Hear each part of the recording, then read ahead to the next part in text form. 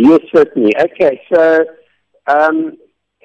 the idea of the study really was to understand how cheetahs are adapted to arid regions, because all the studies that have been done on cheetahs up to now have been done in savanna areas, particularly in the Serengeti in Tanzania, also in northern Namibia, in areas which have higher rainfall.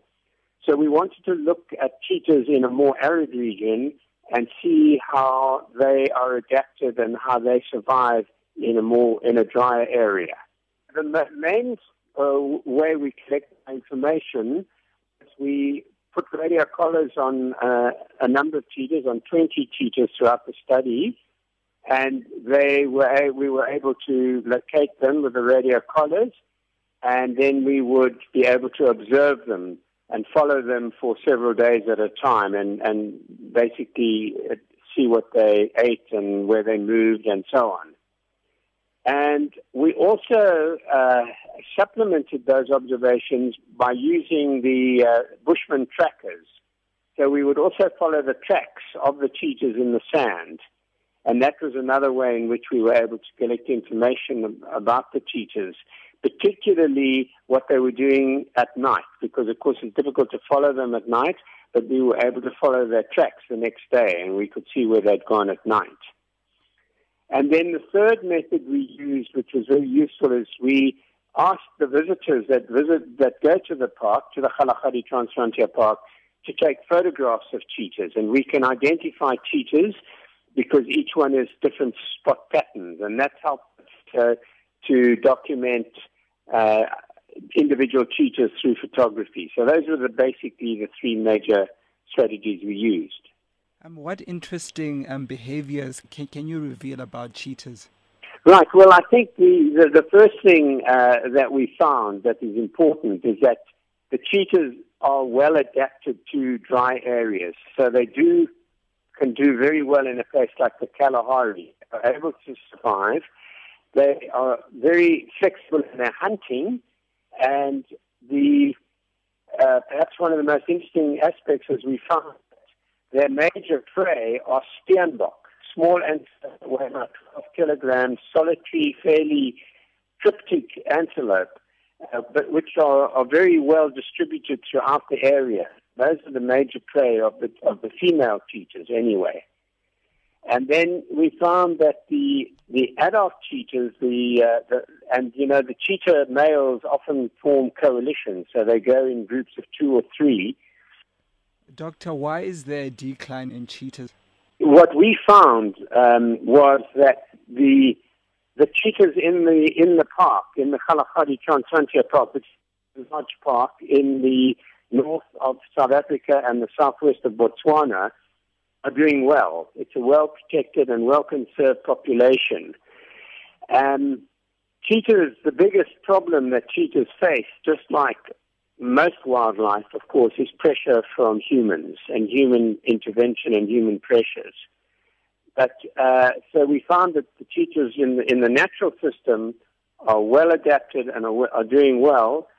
But from the studies we did by looking at their energy use, we found that because the major way their energy gets used up is because if they have to move far. And in areas where humans are depleting prey numbers or perhaps also putting up fences that cheetahs can't move across and so on, they are having to move over bigger areas probably in those areas, and the energetic balance is difficult. And the important aspect here is that previously it was felt that the cheetahs, one of the influences on cheetahs is the pressure from other large carnivores like lions and hyenas stealing their prey.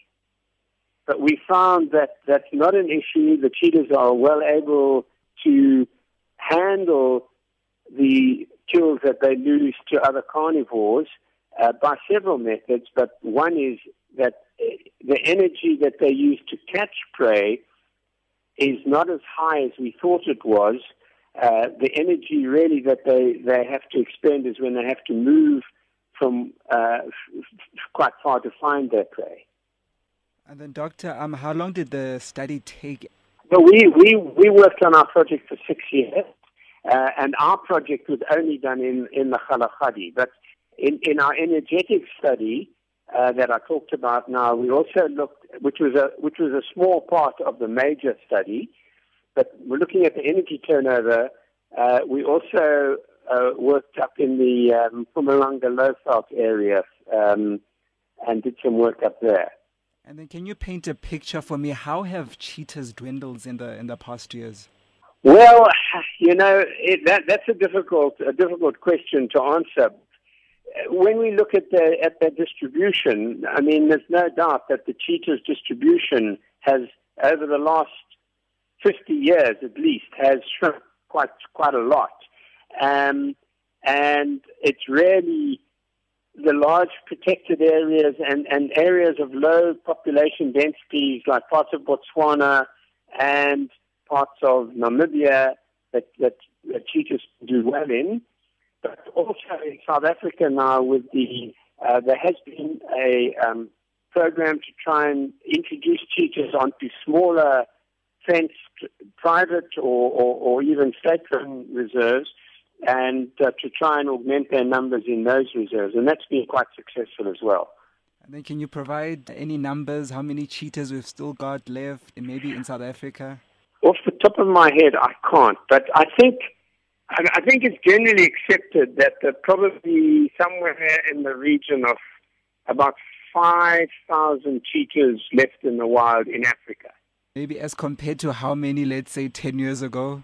No, 10 years ago is probably not a good idea. But if you go 50 years ago, there were probably twice as many. So the last 10 years haven't, I don't think a lot's changed in the last 10 years, but certainly over the last 50 years things have changed. Study is going to benefit society in terms of we now have a much better understanding of how well cheetahs are adapted to arid regions, and if so that our chances we can conserve them in arid areas, and the benefit to society is that we are able to maintain a vibrant ecosystem, and of course cheetahs are also important in terms of ecotourism, that people like to see cheetahs, and so that can, obviously, through ecotourism, that helps with society as well, job creation and so on.